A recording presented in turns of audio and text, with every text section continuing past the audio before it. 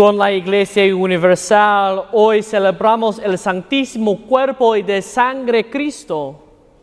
Nos reunimos para recordarnos del don más precioso que hemos recibido de Dios mismo, que es el cuerpo y la sangre de su Hijo, derramada sobre cada uno de nosotros. La pregunta en que debemos pensar es si reconocemos o no lo que recibimos en la misa. Lo que ocurre durante la misa, ¿es recibiendo de verdad un don o es algo que solamente tenemos que hacer cada domingo?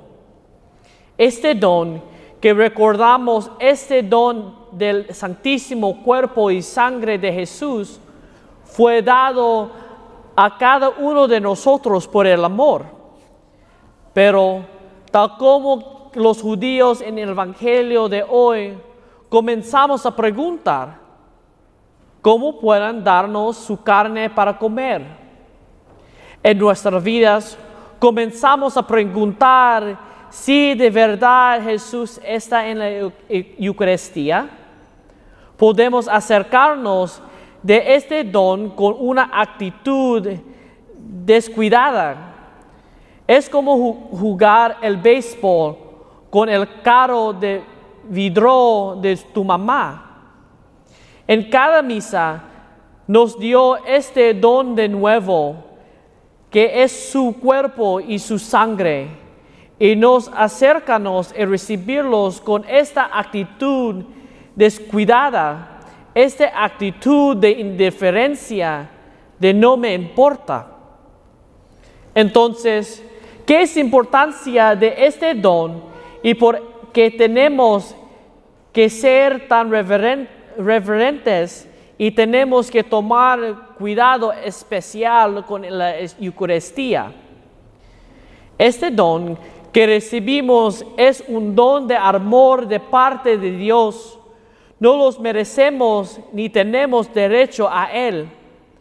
Desde el principio, Dios nos creó para el amor, de ser amor y por el amor. Nos creó con libre albedrío para que podamos responder libremente a su amor.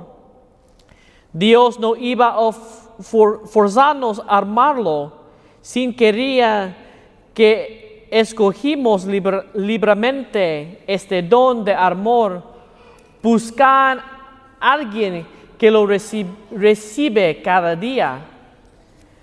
Pero como el pueblo escogido de los israelitas, hasta nosotros de hoy caemos en trampas.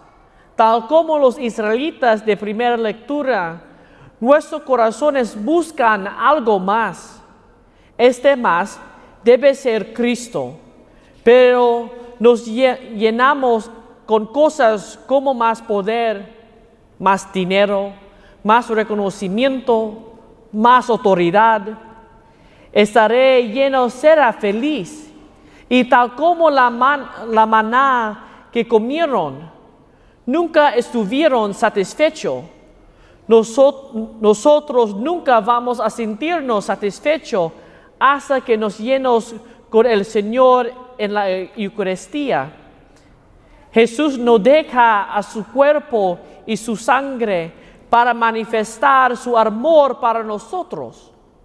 Por ejemplo, si yo les dije que lo amo sin una acción o un gesto que acompaña estas palabras, sino solamente palabras que no tienen sentido, pero si les dije que los amo y acompañó estas palabras con los gestos, entonces me creerán.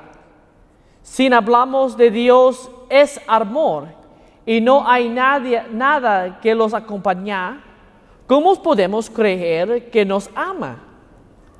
Por esta razón, Jesús nos deja su cuerpo y su sangre para que por la Eucaristía puedes manifestar su amor para cada uno de nosotros.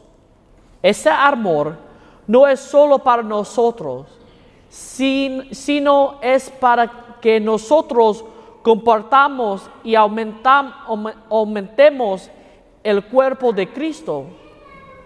Entonces, debemos hacer un sacrificio de renunciar a algo dentro, afuera del amor.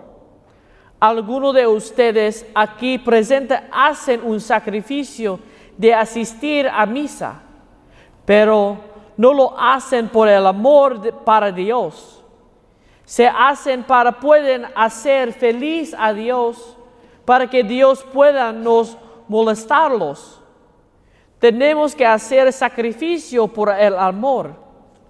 Si nuestro hijo o hija juega a deportes, tenemos que empezar a hacer sacrificio, como pagar la actividad, como encontrar el tiempo para que puedan jugar deportes y a veces incluso tener inconvenientes en nuestros horarios para el niño pueden hacer deportes.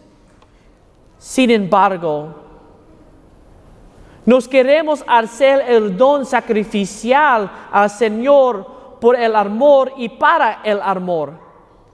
En veces de eso queremos amar a Dios cuando es conveniente o fácil. A veces amamos a Dios simplemente para recibir algo a cambio.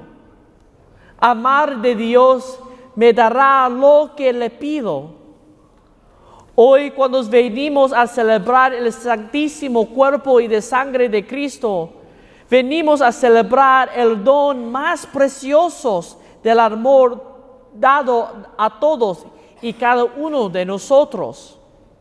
Este amor de Dios es una invitación de responder y devolverle. Es amor una manera más perfecta por la encarnación de ese amor que Cristo tiene por nosotros y compartiéndolo con nuestros hermanos y hermanas. Ese regalo de amor no es solo una sensación sentimental o algo que hacemos o tenemos por conveniencia o para obtener que queremos, sino que ese regalo de amor es para que compartamos con los demás incondicional y sacrificialmente. Este amor, este destino a ser dado a compartido de una manera que nos esperamos nada a cambio. Así que vivamos juntos hoy, mis queridos hermanos y hermanas, nuestra vida de manera eucaristía, respondiendo primero incondicionalmente al don del amor y al amor, tanto como Cristo los hizo por todos y cada uno de nosotros.